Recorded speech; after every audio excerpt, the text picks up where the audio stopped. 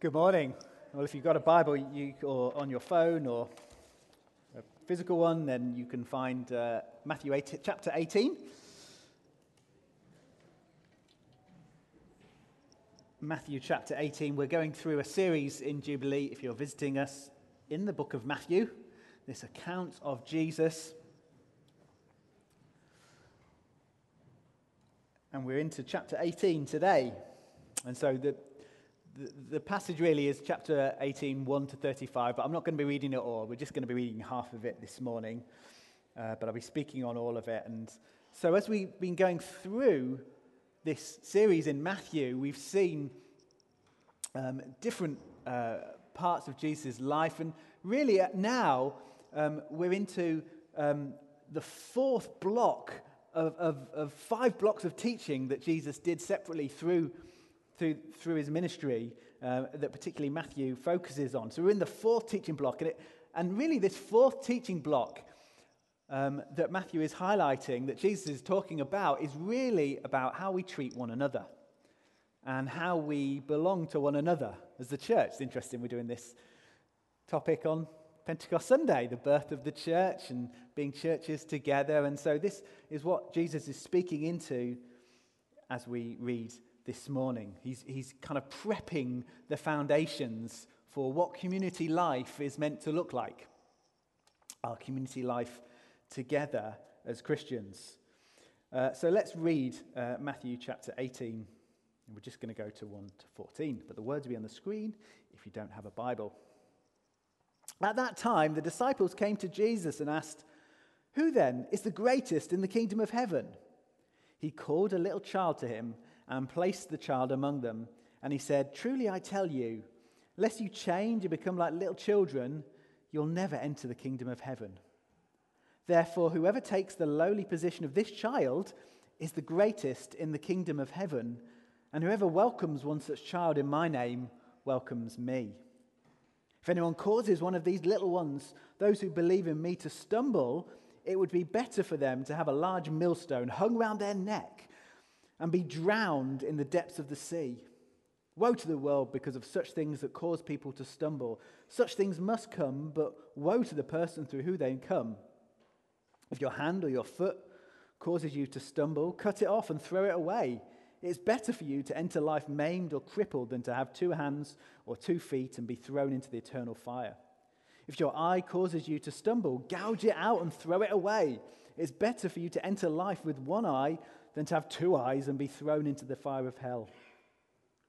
See that you do not despise one of these little ones, for I tell you that their angels in heaven always see the face of my Father in heaven.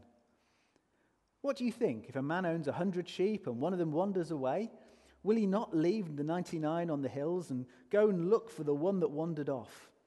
And if he finds it, truly I tell you, he's happier about the 1 sheep than about the 99 that did not wander off. In the same way, your Father in heaven is not willing that any one of these little ones should perish." Wow. Have you ever heard the term goat?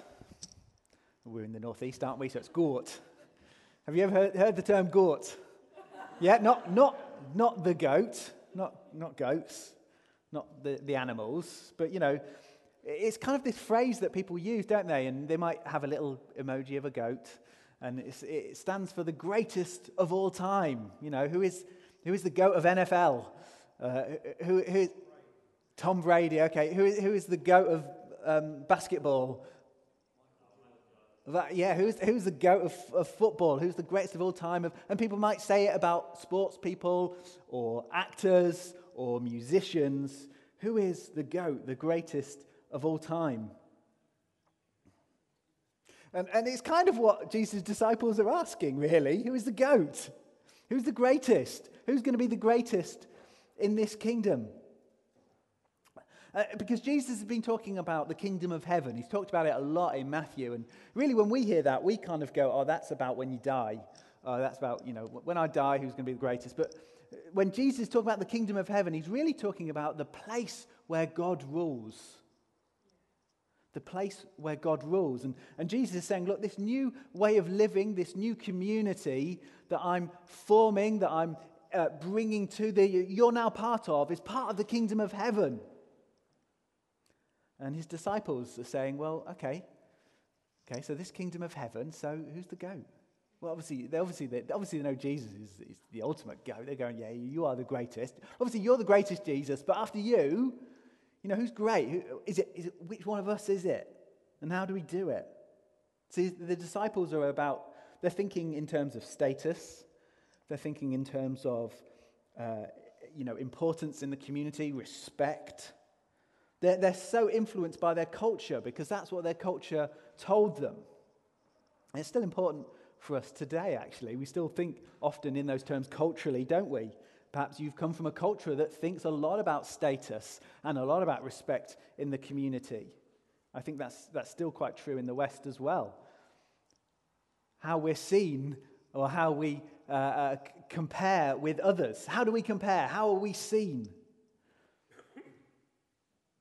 Respect, status. And Jesus, what does he do? He sits a child.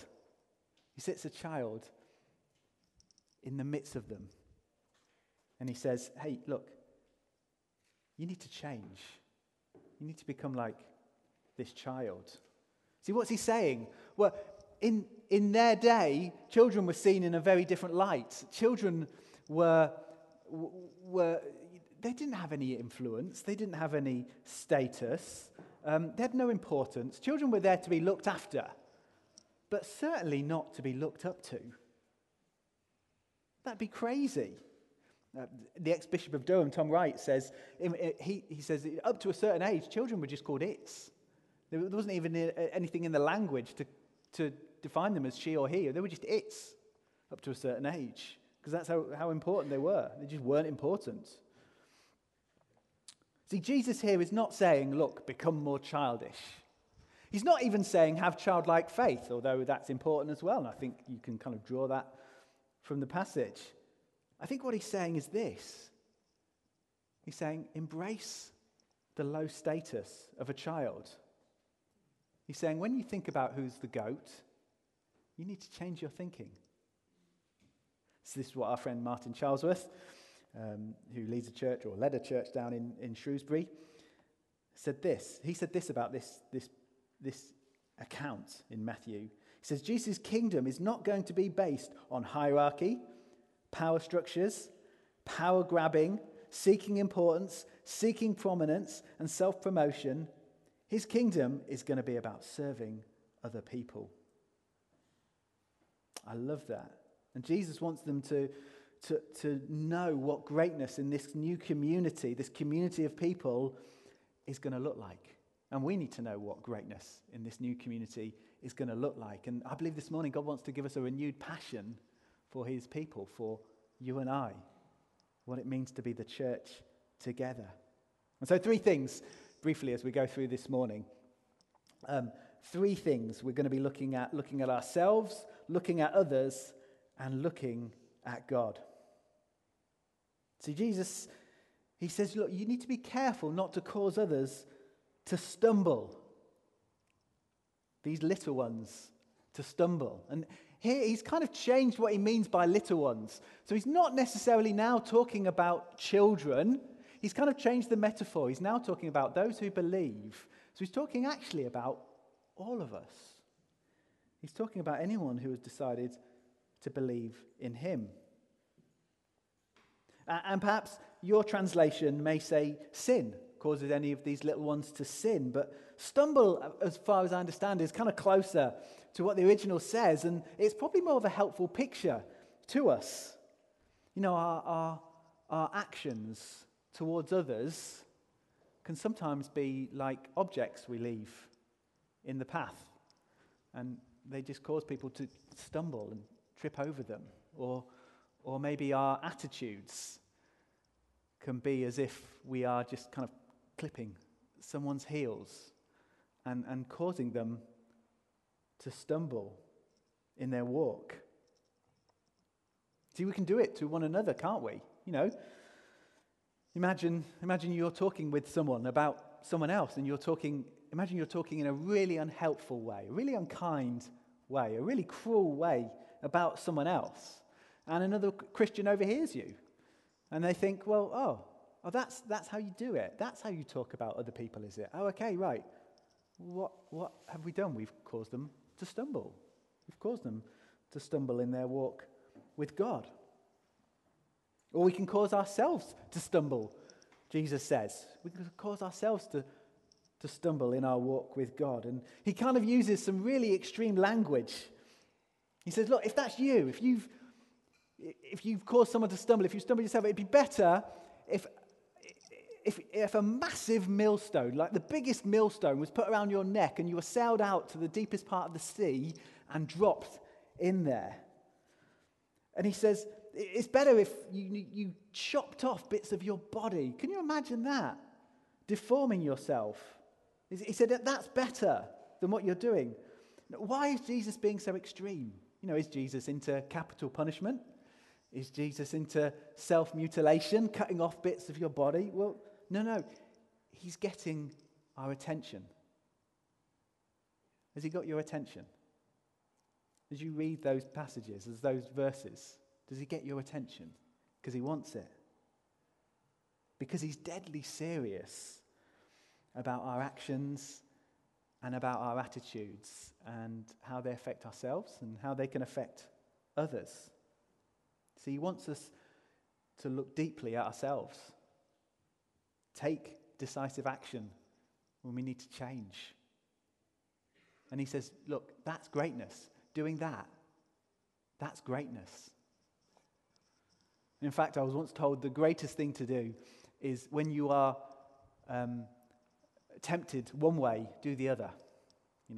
Perhaps you're tempted to cause someone to stumble. Well, do the other. Encourage. Do the opposite. There are plenty of people. There are plenty of people we all need encouragement, but particularly now, there'll be plenty of people who need encouragement, whether it's exams, whether it's things that are going on in family situations, whether it's financial stuff that's going on in your life. There are plenty of people who need encouragement. Listen, go there. When the devil tempts you to cause someone to stumble, encourage. Okay, so looking at ourselves, but also looking at others. And Jesus says, see that you don't despise one of these little ones. So we're meant to look around at those around us and know that they're loved by God. Know that they're loved by God.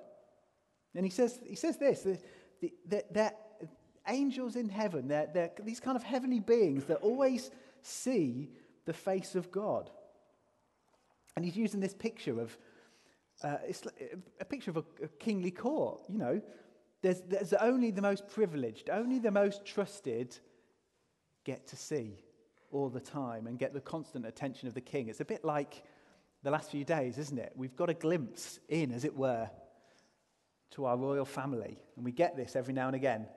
We get to see in and see what they're like. And, see some funny things and see some other things. But we don't have constant access, do we? We have face-to-face access all the time. See, we can either, when it comes to kind of angels and God's heavenly beings, we can either do it two ways. We can either downplay the fact that God's got armies of heavenly angels, heavenly armies at his disposal that he can command at his word. We either downplay that, or we get too interested and we kind of think about, there must be a guardian angel. I must have a guardian angel. Who's my guardian angel? And I wonder what his name is, and I wonder how I call on him, and all that kind of stuff. Listen, we're not to think about, we access God through angels. We're not to think about, actually we worship angels, even worse still. But get this, and this is, again, Tom Wright, Bishop of Durham. He said this, in Isaiah chapter 6 in the Old Testament prophet Isaiah encounters God. And he says there's heavenly beings, seraphim, heavenly creatures, who are covering their eyes with their wings because they can't look on God. They're covering their eyes. They can't look on the goodness, the glory of God. But get this. Jesus is saying, look, if you know me, if you're loved by me, if you're a Christian, there are angels in heaven that have the constant attention of God, who can look on his face, see his face, and that's how much you're loved by God. That's how much you're loved by God.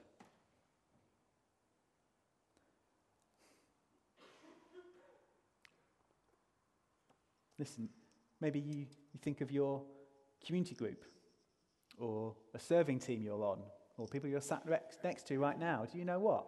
That's what Jesus is saying. They are loved by God. They really are. They are loved by God. And they, too, have access to him, personal access to him. Listen, if you're a Christian this morning, you have personal access to God. There's an open heaven, as we were singing this morning. There is an open heaven that you can approach the King of Kings, the Lord of Lords, and know that he's for you, that he loves you, that he hears you.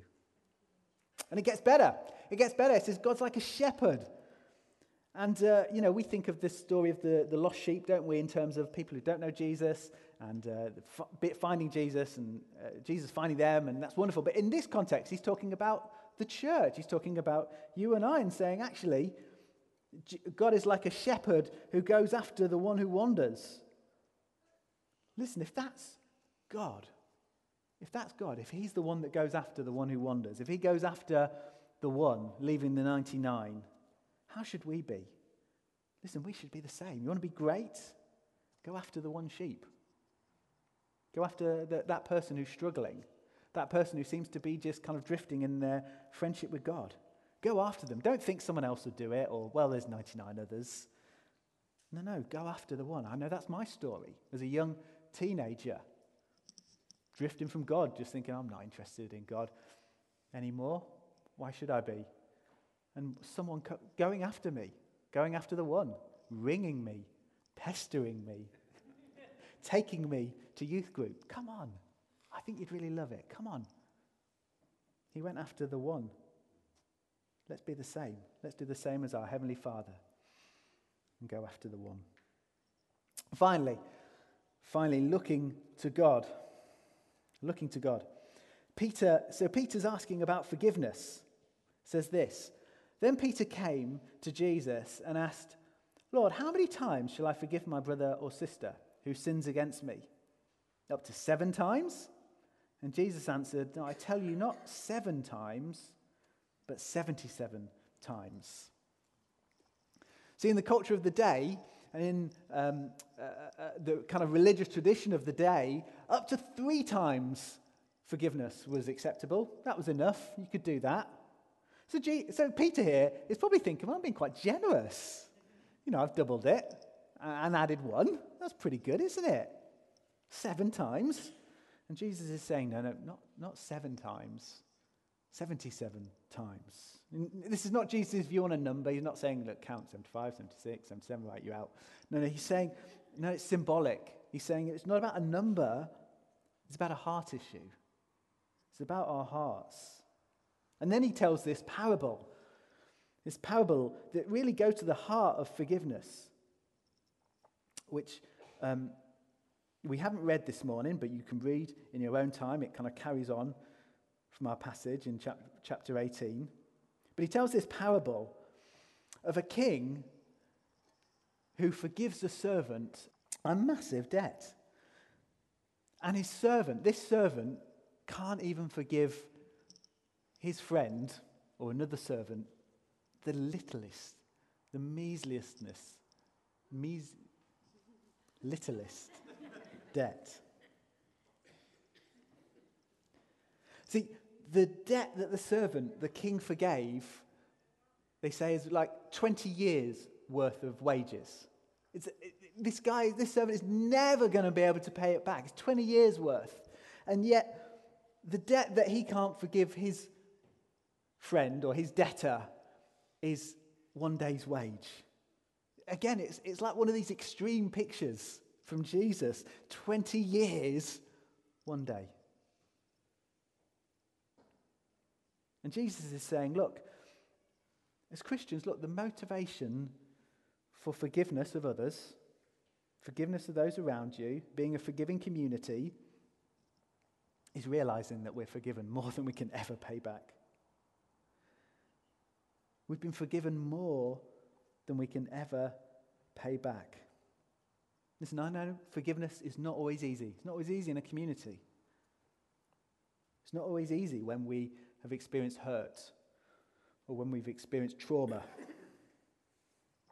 It's not always easy when we've been treated in a certain way or actions have been done to us. I get it. Forgiveness is not easy. Yet Jesus frames it. He frames it in the debt we owed God through our disobedience, through our rejection of him, through our dishonoring of him, what the Bible calls sin. He frames it in that we were guilty before God, that we owed a massive debt to God because of our rejection of him. And yet, listen to the words of Colossians chapter 2. This is Paul speaking, which I think speaks right into this. He says this, when you were dead in your sins, he says, God made you alive with Christ. He forgave all our sins, having cancelled the charge of our legal indebtedness, which stood against us and condemned us. He's taken it away, nailing it to the cross. He's forgiven it. He's forgiven it, all of it. He's taken it away and nailed it to the cross. He's forgiven it all. Really? Yes. He really has. As we were singing again this morning, no guilt in life, no fear in death. He's removed it.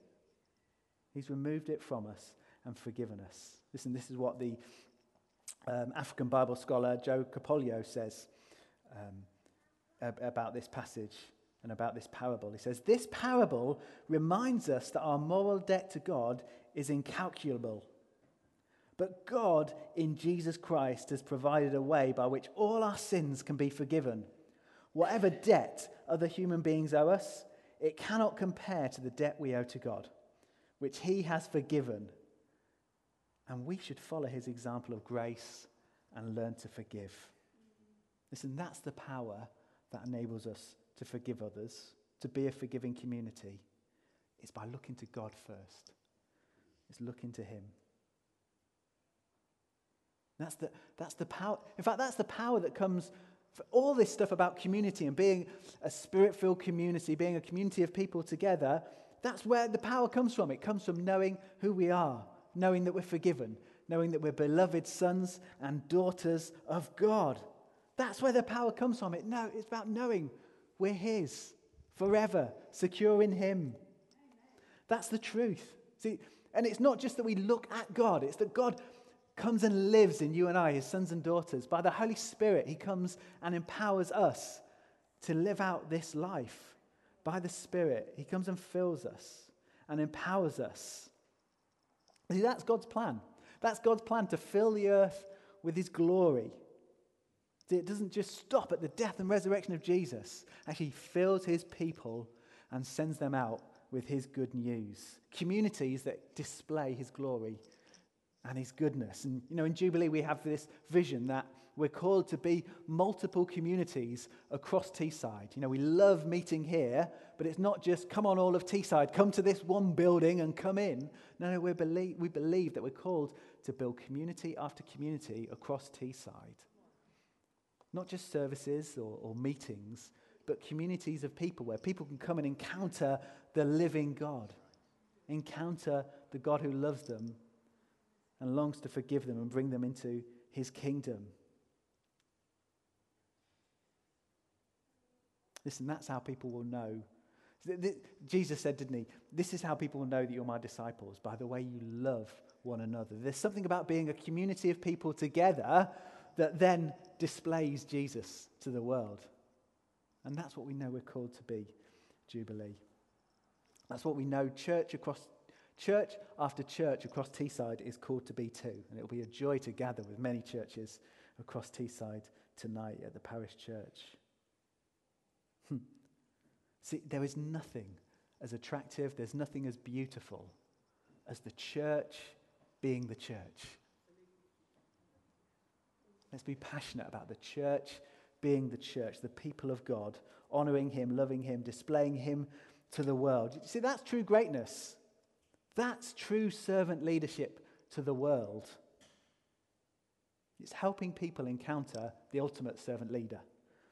Helping people encounter the one who didn't remain in heaven, didn't see, I'm just going to watch my people making a mess of things and rejecting me. No, he came to us. And in Jesus, he lived the perfect life, died the perfect death on a cross for you and I. The death we deserved, he took, forgiving everything.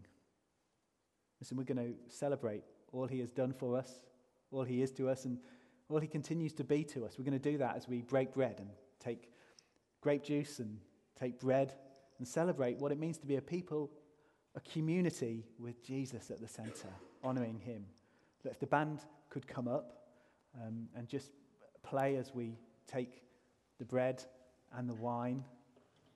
If you're a Christian here this morning, if you're perhaps from another church or another denomination or whatever it might be, we would love you to break bread with us. We'd love you to take the bread and the wine as a symbolic act that we're one together, aren't we? But I think there's something else very special in the breaking of bread as well. I think it is very much symbolic, remembering what Jesus has done for us, remembering what he did 2,000 years ago. And churches across, number of churches around the world will be doing this morning and joining us in it. But there is a sense that as we do it, Jesus is with us. And he calls us to feast on him. And he calls us to look for our satisfaction in him and come to him. So as we take the bread and the wine, you might want to pray with someone next to you. You might want to just do it on your own, however you want to do it. Let's come and feast on this Jesus. So let's do that together. Lord Jesus, we want to thank you for all that you have done. We want to thank you for your sacrifice for us. I want to thank you for your great love for us. And so we remember that as we take the bread and the wine, as you said we should, to remember all you've done. But as we do it, we know that you're here amongst us. We know that in a special way you come and call us to feast on you. There's feasts all around this country celebrating Jubilee this weekend. Feasts of people gathering, but this is the ultimate feast. This is the one that really counts.